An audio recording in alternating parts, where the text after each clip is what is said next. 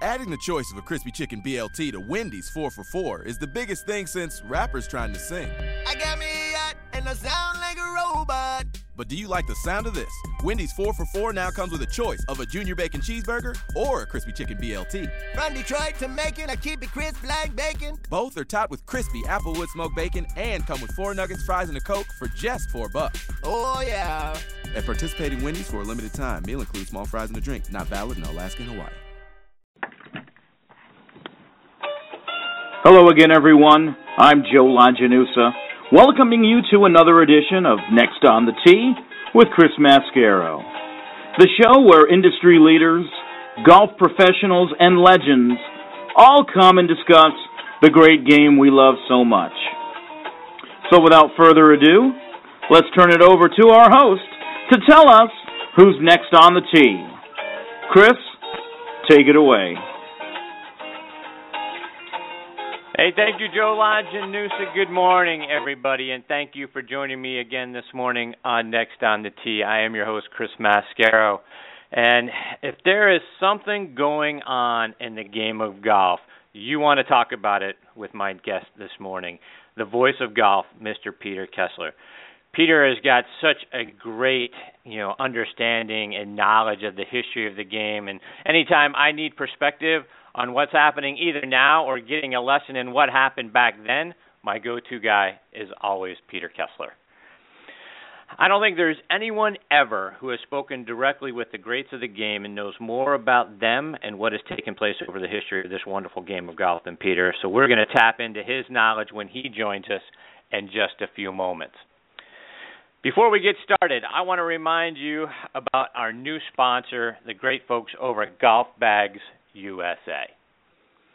Golf Bags USA is the ideal choice for corporates and individuals wanting to customize their logo on high-quality golf gear. Their founder, Travis McLean, has taken his love for golf to new levels. I'm telling you, folks, this stuff is absolutely fantastic.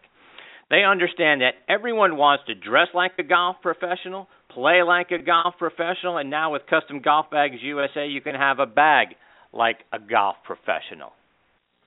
They offer the best in quality and innovation by utilizing the most cutting-edge production technologies and expert workers to ensure that your bag is at the top of its class. Custom Golf Bags USA knows that top-quality custom golf bags are more than just fancy embroidery and needlework. It's the effective blend of high-standard materials, superior design, and top-notch customer service. Everything from the interior structure of the bag to the outer panels is created with the utmost care and attention to detail. Why not let your clients walk the fairways promoting your company brand, and Custom Golf Bags USA can customize a golf bag that's going to make you a legacy with that customer. You're going to give them something that they're never going to forget. It's your game, your way. For more information, check out their Facebook page, Custom Golf Bags USA, and give them a like on Facebook. That's important to them, too. All right, I want to kick off the show like we do every single week by saluting the brave men and women serving in our military. We want to thank you for your daily sacrifices and all you do to keep the rest of us safe. We also want to thank those of you who serve or have served in every branch of the military and public service. We truly appreciate what you do to preserve our freedoms and our liberties. It's through your strength and your efforts that our way of life is even possible. Our sincere thanks as well to Sean Cruz and all the wonderful folks over at the Armed Forces Radio Network. It's an honor for us to be a part of what you're doing. You can find our show by going to armedforcesradionetwork.org.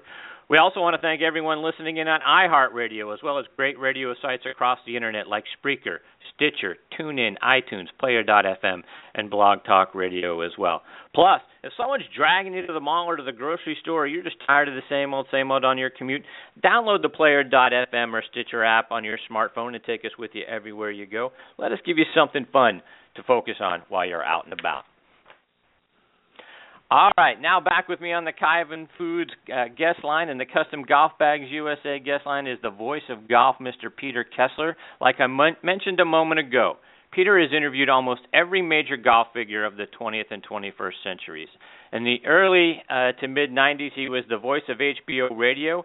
He moved on to become the primary broadcasting talent when the Golf Channel launched back in January of 1995. He's also hosted his own show on SiriusXM's PGA channel. You can hear him hosting the Peter Kessler Show if you go on iTunes and download his show. Fantastic stuff, folks. You got to check that out.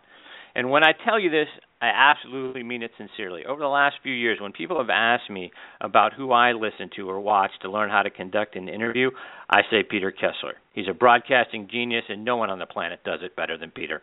And I am thrilled he is back next on the tee with me this morning. Good morning, Peter. How have you been, my friend? I'm doing fine. I had a friend of mine come out and watch me hit a couple of balls the other day, and he said, you're getting slightly ahead of it. And so I decided to not get slightly ahead of it. And I started hitting a draw ball again. I haven't hit a draw in about 3 years, so I must be doing well because the golf ball's going from right to straight, and I've got a chance to break 85, and I'm a happy camper. Nah, good for you, my friend. I'd like to be able to say the same. Maybe I need to get the same guy to take a look at my golf swing. But I tell you what, Peter, here on the from the Midwest, to the East Coast, I think we're all just dreaming of being able to get out on the golf course again. We've had so much cold weather and snow this season. It's amazing to me. My friends up in the northeast part of the country are still standing underneath about 6 to 7 feet of snowdrift, hoping that one day they can see the golf course again. But good for you for being able to get out. Well, we're lucky down here. For here, it's been cold recently. It's been in the 50s, so people are just absolutely freaked out. But, and the other reason I bring that up is no matter what level of player you are, it's a really hard game. It's just a really hard game. Unless you're really, really a fine player, there isn't anything that Tiger's been up to that you can't identify with, which is one of the really cool things about the game. It's not so cool that it's hard, but it's cool that you can identify with really the best that a player can do and the worst that a player can do. You can hit a 30-yard bunker shot from the edge of the green within a couple of feet of the flag and have it be a beautiful shot that lands softly and rolls up. That's as good as it can be done by anybody. Tiger at his peak, anybody that's ever played the game. So you can hit shots that those guys hit, but then you hit the shots that you hit, and you begin to appreciate that the most difficult thing in golf is to be consistent at whatever level you are as opposed to consistently great. When Tiger was playing his best, one of the hallmarks of that was how consistently he played his best from week after week after week. And you look at a player, say, like Phil Mickelson long term, Phil only has 2 or 3 good weeks a year. Out of 52 weeks, 2 or 3 good weeks a year. The year that he won the British Open 2 years ago, he won 2 times. He won the Open Championship, and I can't remember where I think he might have won at Phoenix, but somewhere out west earlier in the year. That was the 2 good weeks he had for the year. Last year he had 1 good week at the PGA Championship, which got him onto the Ryder Cup team. So, when you're looking at the second best player of a generation that spans just about 20 years now, and that player only has a couple of good weeks a year, it just shows you how hard golf is. You didn't hear Billy Horschel last year until he ripped off a few in a row. Nobody had even said his name one time. Or Webb Simpson, how he ever got picked for the Ryder Cup on his record last year. So it's the consistency that's so difficult, and no matter what level you are, you can appreciate that consistency is the toughest thing to be. Right, absolutely right. And speaking of consistent, Peter, I want to start off the show, and our time together today by paying tribute to Billy Kessler. We lost Billy a couple of weeks ago.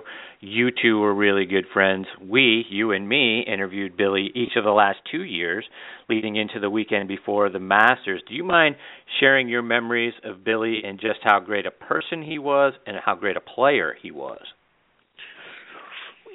It's funny when people talk about really fine players, they talk about he was a shot maker. I never understand that he was a shot. What are the other guys?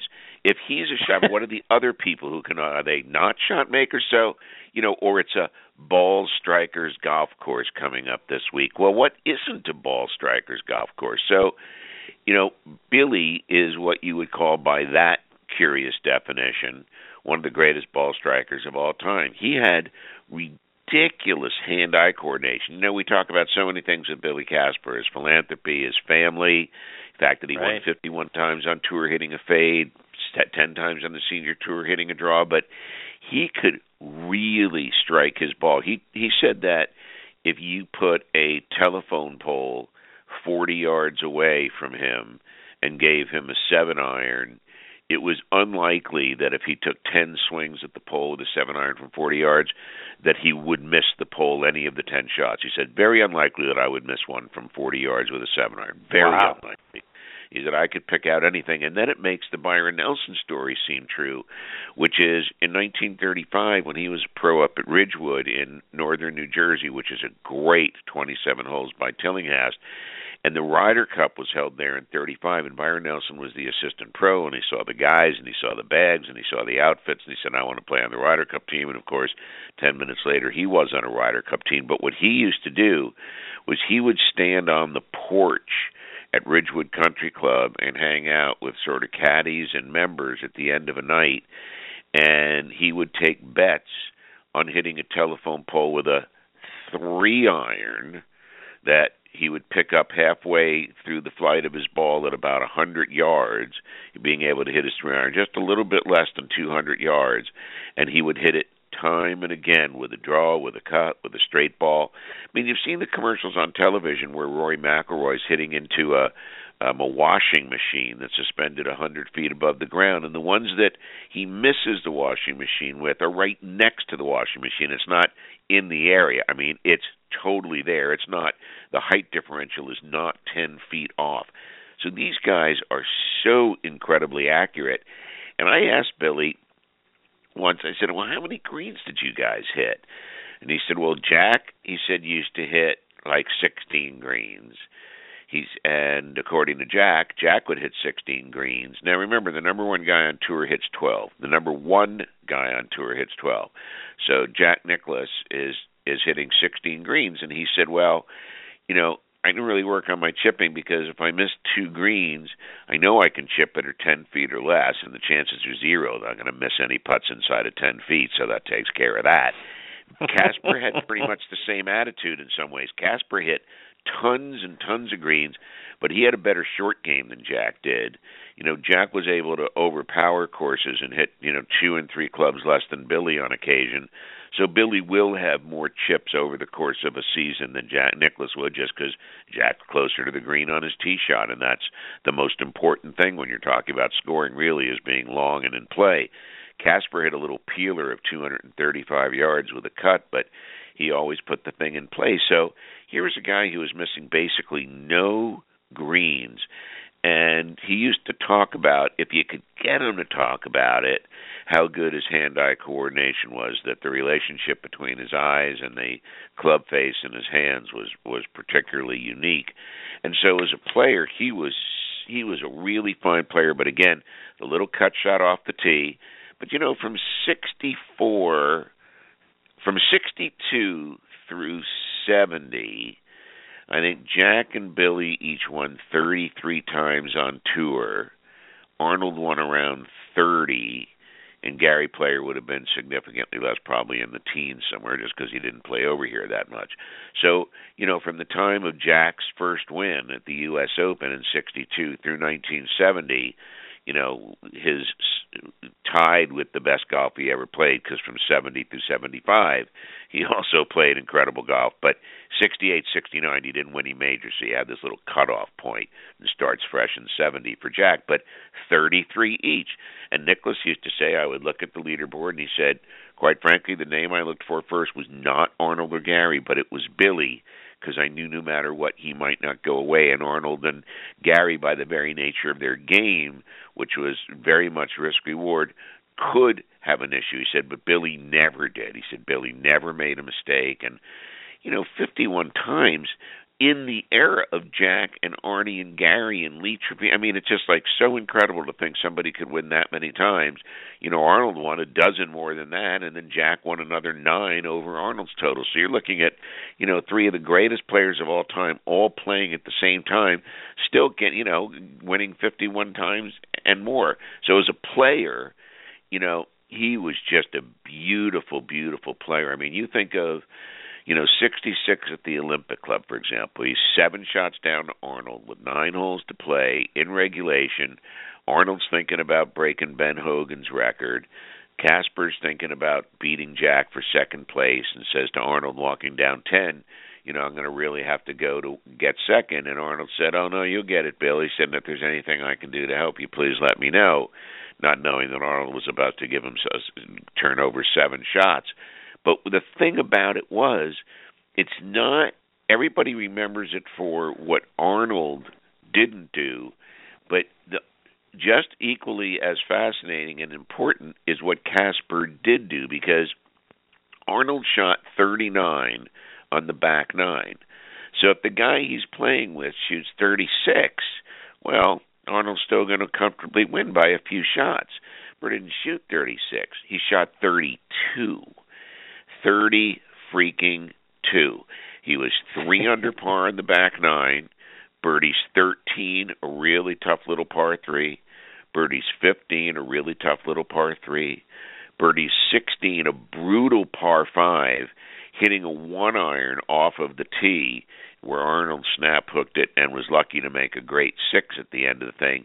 Casper makes birdie there. So one of the very few players who had the stuff to do the right stuff at exactly the most important time. So to beat Arnold by 7 shots by shooting 3 under on a course that was, where the average scores were probably in the 73, 74 range. Guys were shooting big numbers at Olympic that week. And so as a player, he wasn't afraid of anybody.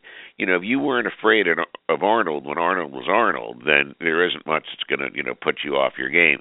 So Casper as a player was, I don't feel he was underrated because he was really great. Nobody's ever said he wasn't really great. But I think underappreciated because from an aesthetics point of view, he was the least attractive of the big 4.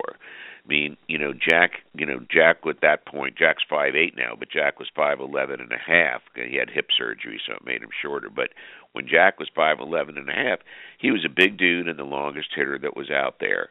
And, once he became the Golden Bear, then he became handsome. He wasn't, in our view, handsome before that. But, you respected his power and what he could do to a golf course. Arnold had all of the charisma, and he had all of the looks, and he had the crazy golf swing, but he could win golf tournaments.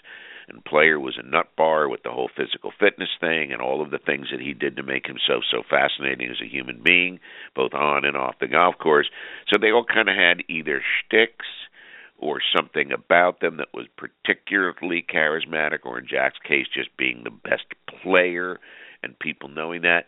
Kessler didn't have any of that going on. He was more drab. He didn't wear, exciting colors, not that the other guys did, but he didn't do anything in that way to set himself off. He was a Hogan kind of a guy, gray slacks and a white shirt or a navy shirt, not a lot of stuff. Occasionally he'd wear a yellow sweater or a red shirt, but he was pretty conservative, and his game was conservative. The other 3 guys were power players. Billy just put the thing in play. I mean, it was a whole different deal. It was like watching a guy from your club who could hit a 235 and just cut the golf ball into play every single time is not that fascinating to watch. Jack hitting it almost 300 yards, that's fascinating to watch.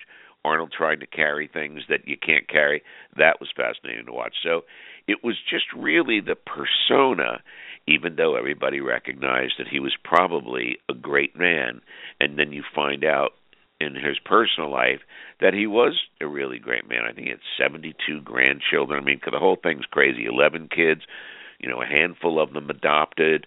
I don't know how many great grandchildren, but there were tons. Just his work around the world, working with young people, his youth camps, his willingness to show up anywhere for free just to work with young people. All they ever talked about was young people, bringing them into the game, helping them move forward in life, giving them opportunities. So just, and he was a great businessman too. He had a great business managing golf courses all over the world. I mean, hundreds of golf courses, a big organization. And, when he would show up at Augusta every year, it was an incredible wow. People just loved to be near him, and he loved to talk. He just loved to talk. He could go much longer than I can. He would go on and on and on. And, you didn't really have to do anything. I mean, he was one of my favorite interviews, and I know he had to be one of yours, because he also was a great interview. Like, you didn't really have to do anything. You just, it's a little bit like our relationship on the air. When I talk to you off the air, you say as much as I do, but when we're on the air, you tee it up for me, and and you want me to go, and you want me to paint the pictures that I can paint in any way that I'm capable of painting them. And and with Billy, it was the same thing, except it was more wonderful because his stories were better. But I remember I used to do TV with him, and I would say, let's talk about family for a minute, Bill, and he would just start sobbing, just tears, and I hadn't even asked him anything yet. All I said was, let's talk about family. Nancy Lopez was the same way. You would say, let's talk about your dad, and then the waterworks would open up. I used to always keep handkerchiefs in my pocket for those moments, which were some of the greatest moments. If you could get him to cry without trying to make him cry, that was a hole in one. So Billy was a fantastic interview, would tell you great stories. I mean, he told us the great story, among others, about the second hole at Augusta National in 1970 in the playoff with Gene Littler, and how he'd hit it left off the tee, and it was 1 foot from going into a red staked hazard, and if the ball had been in there, that there was really no place to drop the ball and play the shot afterwards, and he could have taken a 7 or an 8 or anything. And as it was, he was able to play out and get his 5. And, so he's told us so many stories of where the ball was and what he hit and what he was thinking. And, here's another thing. As a player, he won his first U.S. Open at Winged Foot West in 1959. I used to live 10 minutes from Winged Foot. That is one hard golf course.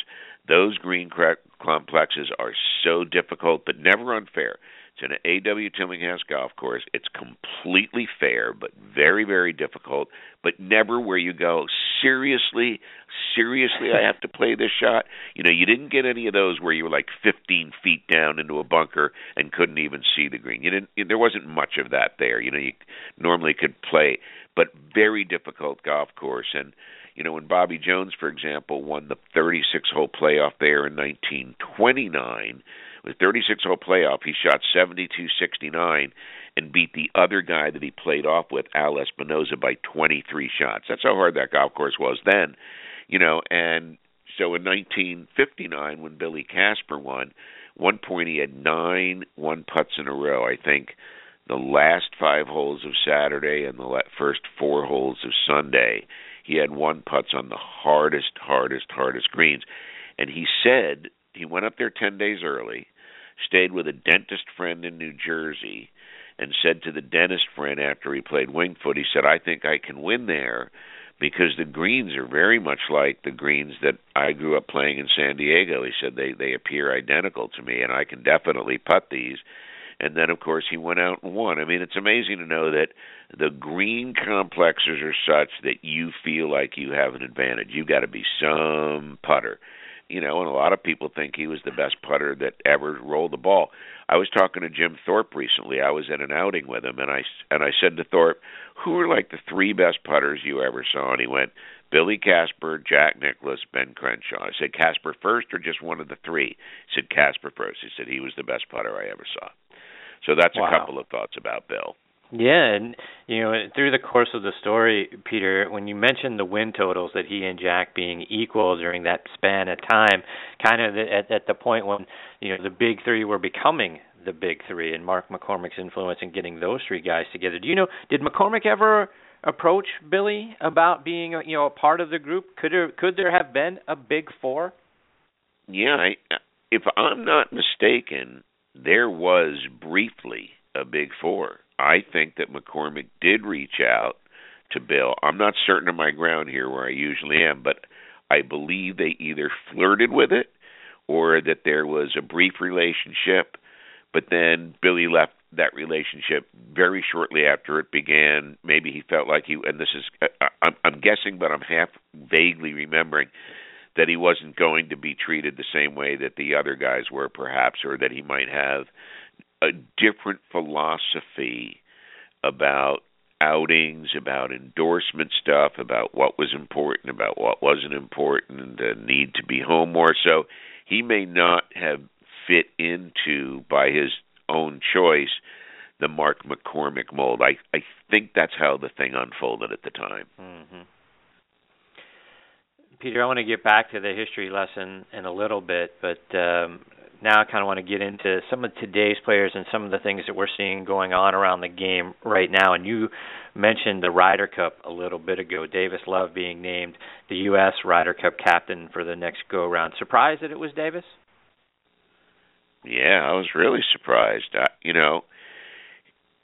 They were up 10-4 Saturday afternoon at one point, and they didn't win. I mean, that's a lot of points, and and some of that has to be strategic. There were a few sit-downs on Saturday afternoon that you could have looked at with a little bit of curiosity, but they still came out of Saturday with a 10-6 lead, and that's a pretty big lead to have going into the Sunday singles, which they lost. I mean, he did some curious stuff. He had his two best players play in the last two groups.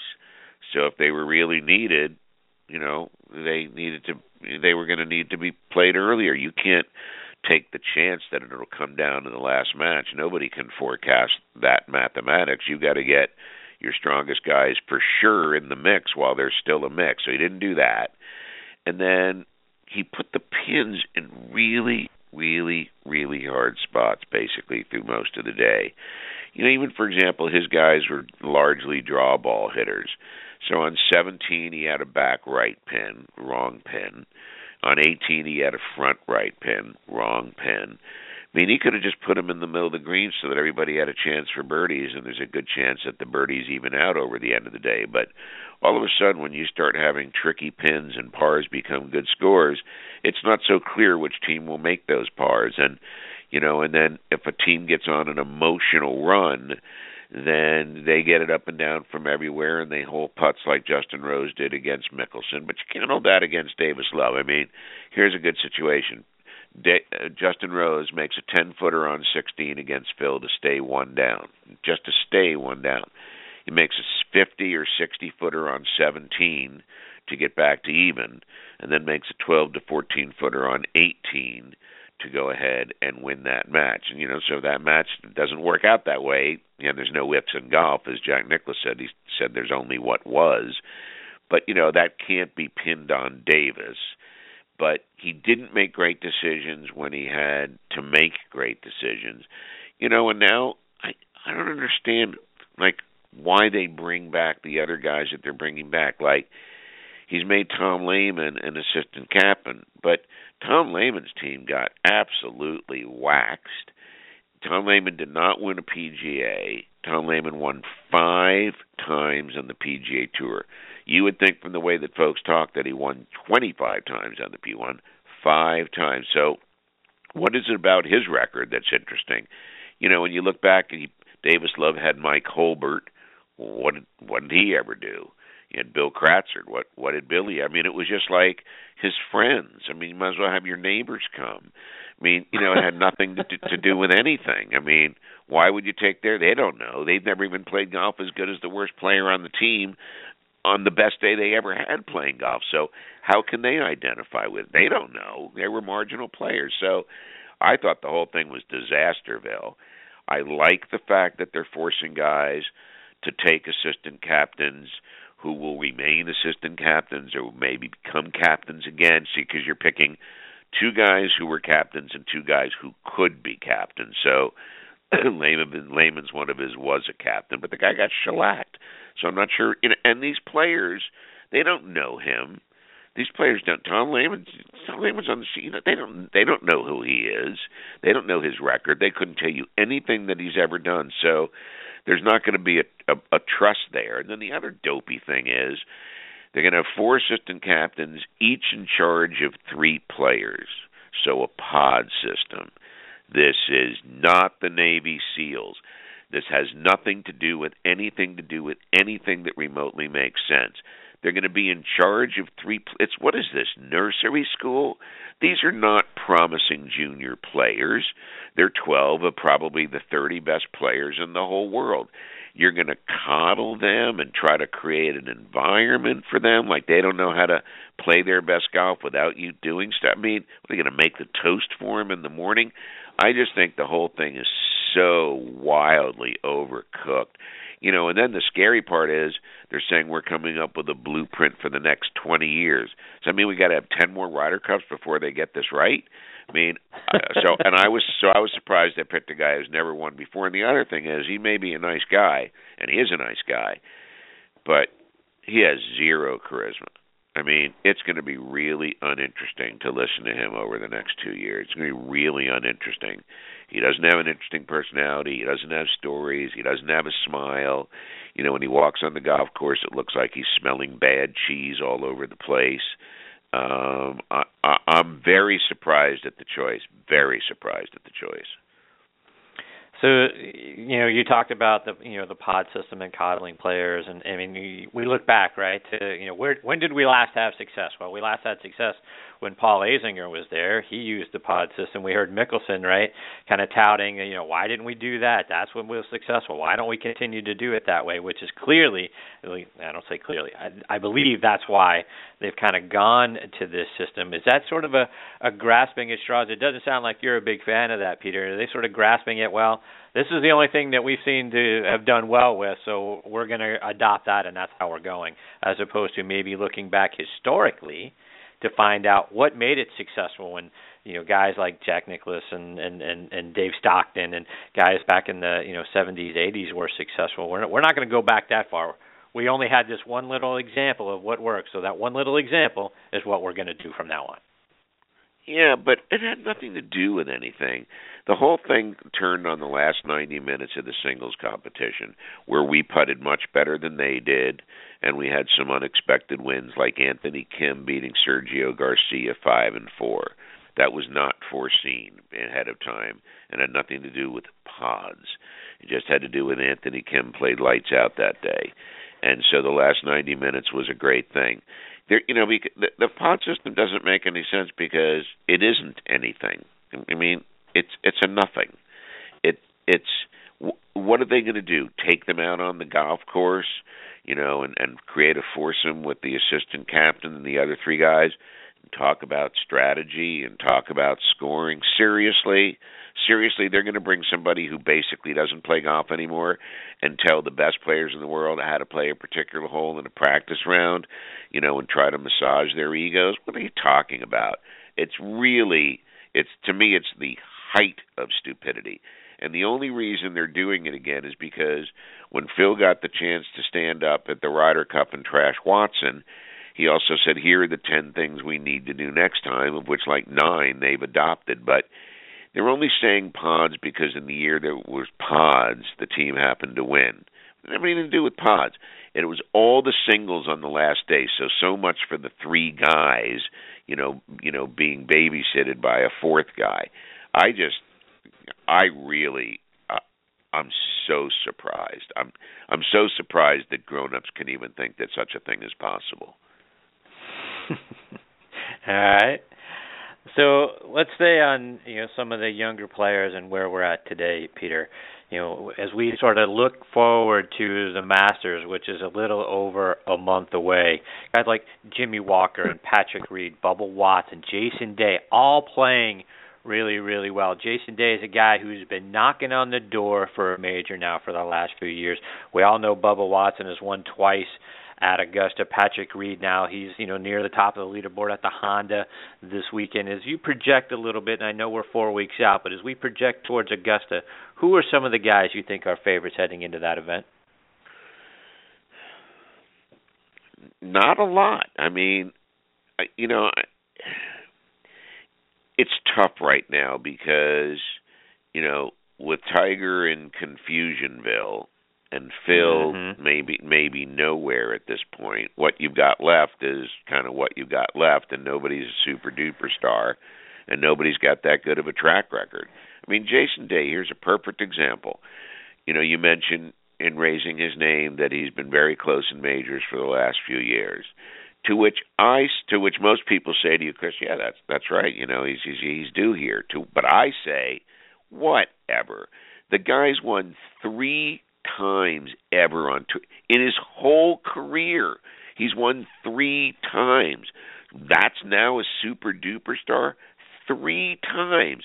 That's why he hasn't won majors, because he doesn't win majors, because he's won 3 times. He doesn't have what it takes to close a major championship based on form. How many times have we watched him come to the last 3 holes of a major and go bogey, par, bogey? I mean, that's not closing the deal. He's not a great player. There are no great players right now. Great players do great things. There are some good players now. There are some players who've won some majors now. But it is not, one of the great crops of great players because they're all too young. The good ones now are all too young to have had time to become great, like Justin Spieth. He's only 21. He may turn out to be a great player, but you can't call him a great player yet because he's only won 1 time on the PGA Tour. He did win over in, Australia, which was killer diller, winning by like 9 shots and then winning by 10 shots at Tiger's tournament against, 17 of the best 25 players in the world. So, it wasn't an official event, but he's hot. I like him even with Bubba going into the event if I have to pick 2 people. Bubba, because for whatever the reasons are, he plays that course really well, and he's won 2 of the last 3 times. 1 time you can win by a fluke. 2 times is not going to be a fluke. So you just have to like his chances going in the tournament because he's played so well there. There's something to be said. I believe in if he's had success there, that he's really comfortable, and if he's really comfortable and doesn't get too twitchy, then he could win again. And I like Jordan Spieth tied with him. Jordan Spieth's hitting at 300 yards now, so he's moved up to like 40th in distance. He was like 12 or 14 yards shorter than that a year ago, so he's picked up some distance. He's a very regular top 10 guy, and you just know that he's going to learn to convert more stuff than he's converted so far. So I really like his chances. And then it's a toss-up between, I think, a lot of the guys you mentioned. I mean, Jimmy Walker's obviously a really, fine player, but we'll see what he can do in a major championship. Yes, Jason Day has knocked on the door. I expect him to play real well again. I don't expect him to win because he hasn't shown that he can really do that yet. I won't be surprised if he does. I won't be disappointed if he does. I just don't see it based on what he's done so far. But if he's going to step up his career and get beyond 3 champions PGA Tour wins, yeah, picking up a major would be a nice next step. And he's capable of doing it, but he has to prove that he can do it. It's like Jack Nicklaus said of Tiger Woods when Tiger had a better chance of catching Jack's record than he does now. And Jack said he still has to do it. He still has to do it. And that's what I'm saying about Jason Day. He still has to, do it. He hasn't done it yet. He's only won 3 times. He hasn't done it yet. So, so like him, like Jimmy Walker, I like Justin Thomas. This young kid, he's Jordan Spieth's age, but he's long and he's strong. Brooks Koepka would be a good choice. As a matter of fact, if I had to put him on a piece of paper right this second, I would give you Jordan and Bubba, followed by Brooks Koepka, and then I would put in the next group below that, I would do the Jason Day, Brandt Snedeker thing. I don't see Snedeker winning Augusta. I don't see Snedeker winning the Masters. I just don't. That stroke looks too quick to me for those fast greens. I think he's a little wilder ball striker than he was when he won a few weeks. When he won a few weeks ago, he only made 1 bogey at Pebble. 1 bogey. That is otherworldly. There's really hard holes when you look at the 3 golf courses that he won on. But, I would place him in that 4th grouping because he hasn't done it yet. So I think it's wide open. I have no idea what the deal is with Phil Mickelson. I would suspect, based on the way he's playing now, that he's not going to do anything of interest at all at the Masters based on his form of the last, almost 2 years.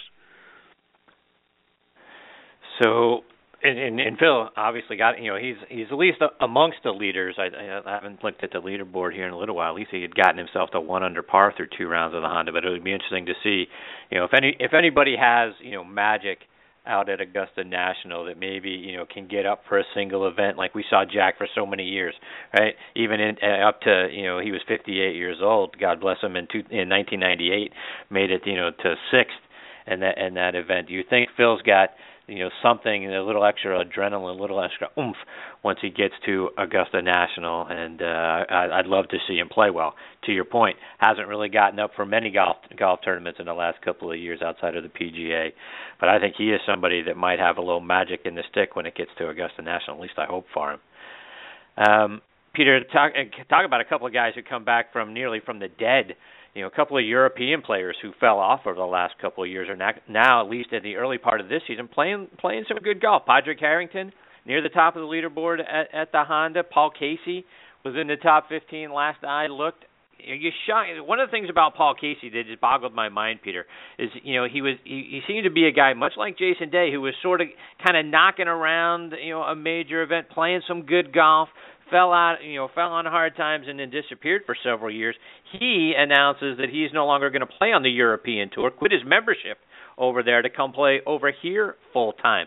Surprised a guy like Casey would leave Europe to come over and play full time on the tour? Or is this sort of a last gasp at making something out of his career? I like your last choice. I think that it's been a not great career. He's played some good golf. He's not won much stuff. He's been disappointing in a lot of events where he's gotten off to promising starts and folded fairly quickly on weekends. He's not what you'd call somebody that you ever thought of as being an interesting Ryder Cup player. So, it's been kind of marginal for a guy who has a name as big as his. You would have thought, based on how well people know who he is, that he would have done more than he has, but he hasn't done more than he has, which hasn't been very much. So I think it's a good play. There must be something that we don't know, like family here now, more roots here now, less reasons to be on the road. He's getting older now. He's not 25 years old anymore. So I could see some roots issues and not wanting to travel so much issues. I could see him wanting to play on the better golf courses of the PGA Tour.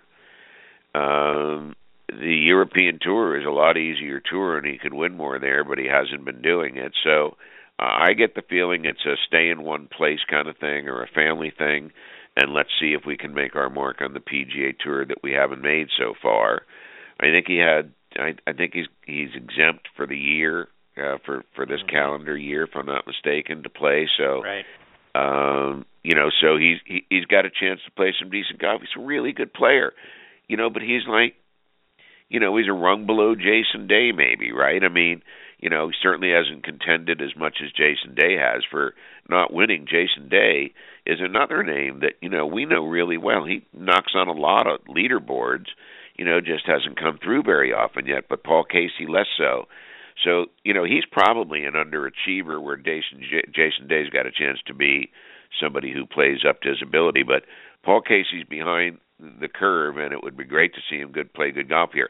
He's got a very good personality, and he's a very interesting guy, and he's a very nice guy and a friendly guy and a cool guy to have a beer with. I'd love to see him make a mark over here and add some personality to the tour.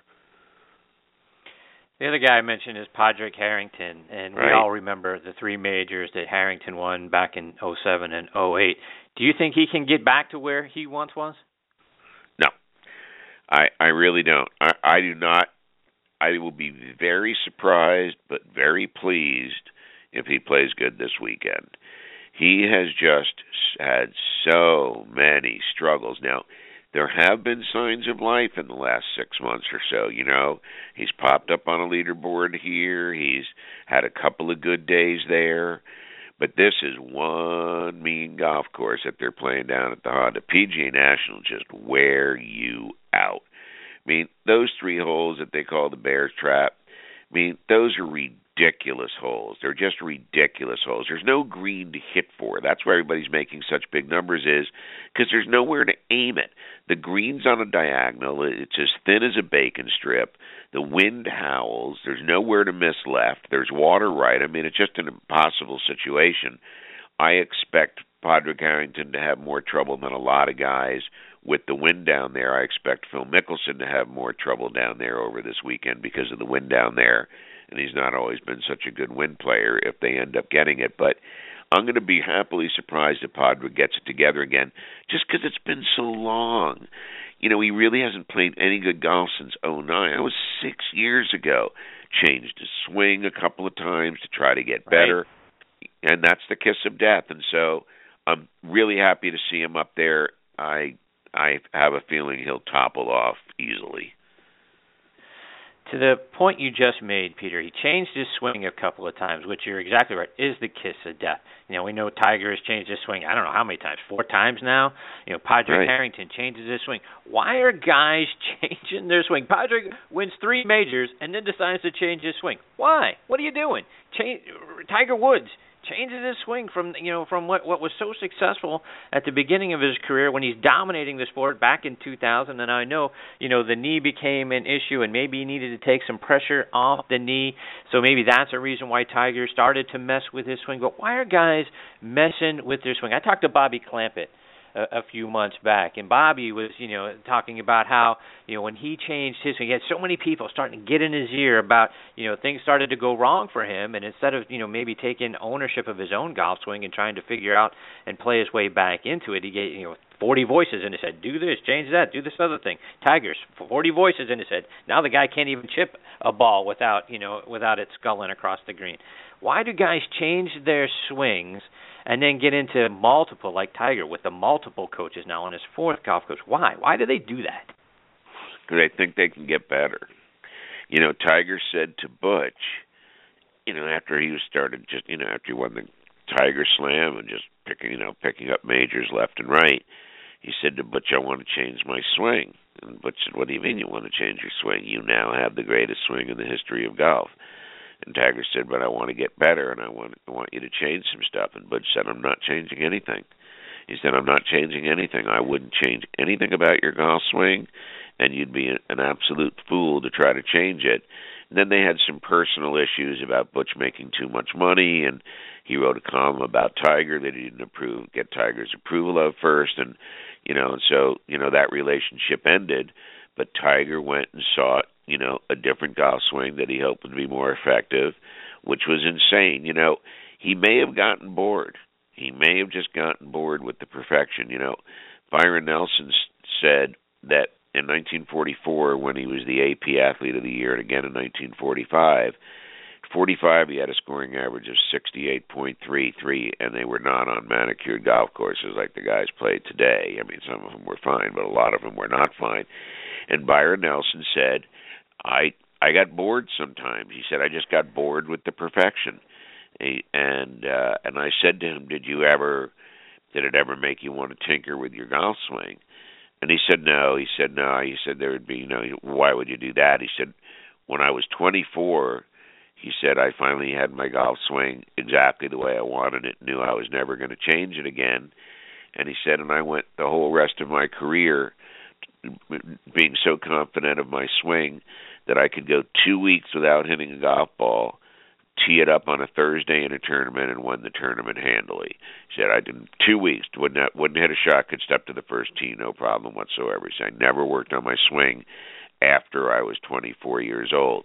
And Tiger shouldn't have worked on his swing after he was 24 years old. I mean, exactly the same age, finding it at exactly the same time, coming up with the best swing of your time. Byron Nelson with the best swing. Well, maybe Sam Snead had as a more beautiful swing, but Byron's was awfully efficient, and so Tiger had the best swing. Byron Nelson had the best swing. Jack had the most efficient swing. He never thought about changing his swing. He just couldn't figure out how to chip well enough in 1979, really, to win more tournaments. And he went and saw Phil Rogers, and Phil Rogers, who was a boyhood friend of Billy Casper's, or actually a generation behind. But, he worked on Jack's chipping and told him to make a figure-8 move. But Jack never messed with his swing, not ever, ever, ever. And most players, don't. I mean, even look at Phil, who you would think would be the experimental type. He's pretty much had the same golf swing always. Butch is always just trying to get it shorter. Before him, Rick Smith tried to get it shorter. But it's still the same, sort of DNA fingerprint. It's still Phil's swing.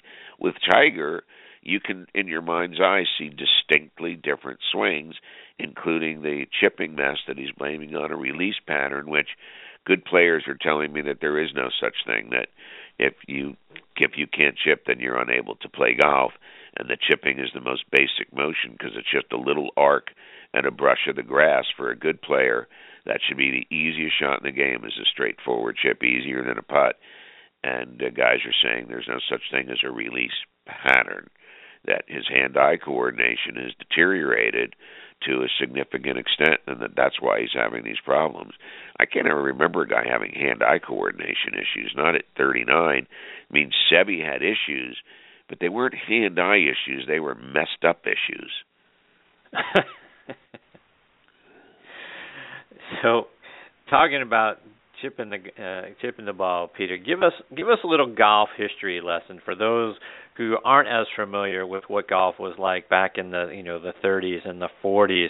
We talk about golf clubs and golf balls and the technology that we have today. Talk about what they used in Jones's time. I mean, as I've read about Jones, and I only know a thimbleful of the things that you know about Mr. Jones's career, but hitting 9-iron out of sand traps. They didn't have pitching wedges, let alone 60-degree wedges and things that players use today. Talk about what that was like in the history of golf from a club and ball perspective. Well, we talked about Billy Casper winning at Winged Foot in 59. Jones won at Winged Foot in 29, and it was the same golf course, and it was the same length. It was the same length in 29 as it was in 59. They didn't lengthen it. They didn't do anything to it. The only thing that was different really about the golf course was there were a lot more trees in 59 than there were in 29. And eventually the course got overrun by trees, and they had a tree removal program starting about 15 years ago to get rid of all of that stuff. But if you look at what Jones was doing in terms of his driving distance was between 240 and 270. And I was really surprised at the 270 number. I thought it would be 240, 250. But there's some diagrams. For example, if you go to golfclubatlas.com, which is a really cool site about architecture, there's in one of the threads they have the 36-hole playoff between him and Al Espinoza. They show each hole and they show lines as to where the guy's ball went, how far they hit it, and then how many shots they took, just based on a solid line for Jones and a broken line for Espinoza. And Jones was hitting a lot of balls 270, a lot of balls 270. Wow. Which is out of this world, because if you just go to, say, 1980, okay, so 50 years after Jones did that, the longest guy on tour was 280. So 50 years before, Jones was creeping in on the guy who was longest on the PGA Tours 50 years after he was, which shows you a couple of things. One, that Jones was probably as long or longer when he chose to be than anybody else of his time, as long as he chose to be. And there were a lot of pokes. There were a few pokes over 270, but there were a lot right at the 270 mark. Casper hit his driver 240. So 30 years before, Jones is hitting shorter clubs into the holes at Winged Foot because he drove it longer with the equipment of 1929 than Billy Casper was with the equipment of 1959, which is really stunning to think about. And give you an example. When Casper won in 59, he laid up with 3 irons on the par 3 hole, which has got a really narrow, deep green with really severe bunkering, really, really difficult. So he laid up, and then he chipped and one putted. Those were 3 irons. Jones was hitting 4, 5, and 6 irons into number 3 and hitting it in the middle of the green. Hitting in the middle of the green with the golf ball of the time, which was certainly like a piece of tissue paper relative to what Billy Casper was hitting in 1959. There were fewer dimples, there were worse aerodynamics, but the balls were a lot better than people think the balls were. I mean, Jones wasn't shooting 69, 72 in a playoff at Winged Foot in 1929, if the equipment was so inferior. I mean, they make it sound like, how did these guys ever get it around? They got it around because the equipment was fine. Jones's clubs were hickory shafted in 1929. But if you look at Jones's clubs or ever hit one like his and make a successful strike, you realize that they're a lot more powerful than they look. That they weren't whippy. That they were very, very firm. Like his were like a stiff shaft. There was nothing whippy or giving about it. And but yeah, the thing now Jones's bag was, and in those days you didn't have to have 14 clubs. He sometimes had as many as 20, but he'd have driver, 2-wood, 3-wood, 1-iron through 9-iron. And as you pointed out, the sand wedge didn't come into use really until the early 30s. Gene Sarazen refined the final version by 32. Excuse me. But in 1930, after Jones won the Open at Winged Foot, he did have a version of a sand wedge in his bag, which he used once over in winning the Open Championship at Great Britain at Hoylake, which was one of the 4 majors that he would win that year. But he did have a sand wedge, but used it almost not at all. So, yeah, and the pitching wedge came after the sand wedge, as you pointed out. And so, yeah, Jones is hitting out of bunkers at Winged Foot, which he wasn't in too many of them, coming out with a 9-iron, as was Walter Hagen, as was all the other guys. And the 9-iron of that time would have probably been about 46 degrees. So, right around what a 9-iron is today. 9-iron is anywhere from 40 to 44, but they have made them stronger over the years. But in Jones's time, it would have been about 46 degrees, or 10 degrees less than the average sand wedge. That's a big number. That's a fifth less loft.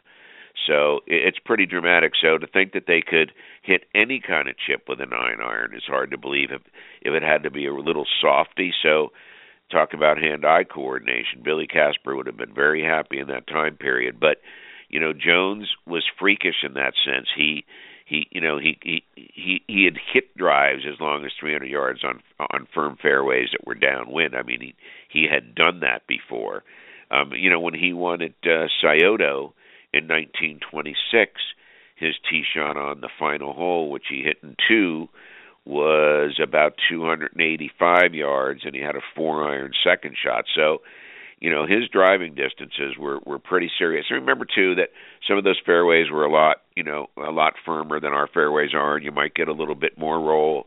Winged Foot wouldn't have been quite as lush at that point. There would have been a little bit more give, even though he was playing in June, so you could have humidity and you could have a golf course that didn't give you a lot of run. But the equipment was inferior, but it wasn't that inferior. I tell you, Peter, to listen to you give us history lessons on what it was like, in the early, whether it was the 20s or 30s or all the way up through, when the Big Three and Billy Casper and those guys were great through the 70s and 80s, and then obviously your perspective on what you see now and being able to really do a much better comparison than most of us can to, today's players to some of the greatest players in the history of the game. To me, always a treat. There's nobody else on the planet, Peter, that I would rather be able to sit down and listen to, your insights and your history lessons than you. You're the best at it, which is why I say that nobody in the history of broadcasting, whether that's TV or radio, is better to listen to than Peter Kessler. Thank you so much for being so generous again this week with your time with me. Man, it's always great to be with you. Call me anytime. I love doing it. You always set me up with great questions, and it's a lot of fun. And, I know you've got an incredible audience, and they're very appreciative of what you do. So to be a part of it, to be, to know that servicemen are listening to this show. My dad fought at Iwo Jima. He was a Marine in World War II, and he got hurt in the war in Iwo Jima, and he was sent home. And so, since I was a little boy, I've had, a tremendous respect. And so I'm particularly thrilled to be with you. And, of course, I love being with you regardless of who your audience is. But to have it with your audience, it's pretty cool, man. I appreciate that. Thank you for saying that. Peter, remind our listeners how they can find you, whether it's on social media like Twitter or, the Peter Kessler Show. I know you've got some great episodes out there on iTunes. How can they find you across, whether it's social media or online? Yeah, I haven't done a great job on social media, but I've got about 80 shows on iTunes, the Peter Kessler Show on iTunes. It's a podcast. And so if you got iTunes, you hit podcast and just type in my name, the Peter Kessler Show. And it's with a lot of the greats. We've got Billy Casper in there, and Jack Nicklaus, and Arnold Palmer, and Lee Trevino, and Phil Mickelson, and Tiger Woods, and Butch Harmon, 40 minutes with each guy. So I think people will enjoy hearing their voices. When I play the role that you play with me, I just tee them up and I let them go. So, I understand both sides of it. So there's some nice stuff there. I appreciate your asking. Absolutely. Peter, thank you again for being a part of the show today. I look forward to the next opportunity. Hopefully we can get together again real soon, particularly when we've got the Masters coming up here. It's sort of been a tradition with us to kind of handicap the Masters field, and hopefully we can get a legend. We got Gary Player teed up. Maybe we can get together, you, me, and Gary, and do another episode. It's like I say, it's always a treat for me to have you here. He'll definitely do it, so let's tie that up. All right. Take care, Peter. Take care, I look forward to catching up with you again. Thanks, buddy. All right, you too. All right, man. Peter Kessler, I'm telling you, folks, and I mean it sincerely, there is nobody else on the planet that I would rather sit around to talk golf with than Peter Kessler. His knowledge, the history of the sport is unrivaled, and he's so pleasant to talk to. He's, like I do, sit back, tee him up, and just let him talk because the interesting stories just never end. All right, before we close up shop this morning, I want to let you know about a new book from our good friends Dave Stockton Jr. It's called Own Your Game. Most of us, like I said with Peter at the top, are still snowed in or bound by the cold, and we aren't able to get out there and sharpen our games yet. So let's start this golf season by getting our minds right, because so much of the game is played between our ears. In this latest book, the Stocktons let you know how to use your mind to play winning golf. Own Your Game recreates an experience of riding 18 holes with Dave Stockton at one of his highly sought-after corporate outings and draws from his experience as a champion tour player and a revered coach. He shows you how to think better, stay calmer, execute more consistently, and most importantly, how to enjoy the game more thoroughly. If you go to StocktonGolf.com, you can get your copy there, and for a couple extra bucks, he'll even autograph it for you. All right, everybody, it's time for me to put a bow on this one. My sincere thanks one more time to my good friend Peter Kessler. What a great guy, and what a great guest this morning. We thank you for tuning in. We appreciate you the very most. Please check out our sister show as well, Thursday Night Tailgate, with me, my co-host Bob Lazari, our announcer Joe LaGianusa. That show airs live every Thursday night from 8 to 10 p.m. Eastern Time. You can find it on Blog Talk Radio Live and starting at 10:15 Eastern Time on the Armed Forces Radio Network. Plus, on Friday nights, you can hear it rebroadcast from 8 to 10 p.m. Eastern from our friends over at Boost Radio. And then again, starting again at 11 o'clock Eastern on Armed Forces Radio a second time. We're joined every week by legends from around the NFL and the CFL. Plus, also check out both shows on Facebook. Give us a like. That's important to us, too. And you can find us online. This show, nextonthetee.net and ThursdayNightTailgate.com. You can stream or download any of our archive episodes for free and keep up to date with who our future guests are going to be by going on either site. All right, folks, thanks again for choosing to listen to this show today. Until next week, hit 'em straight, my friends.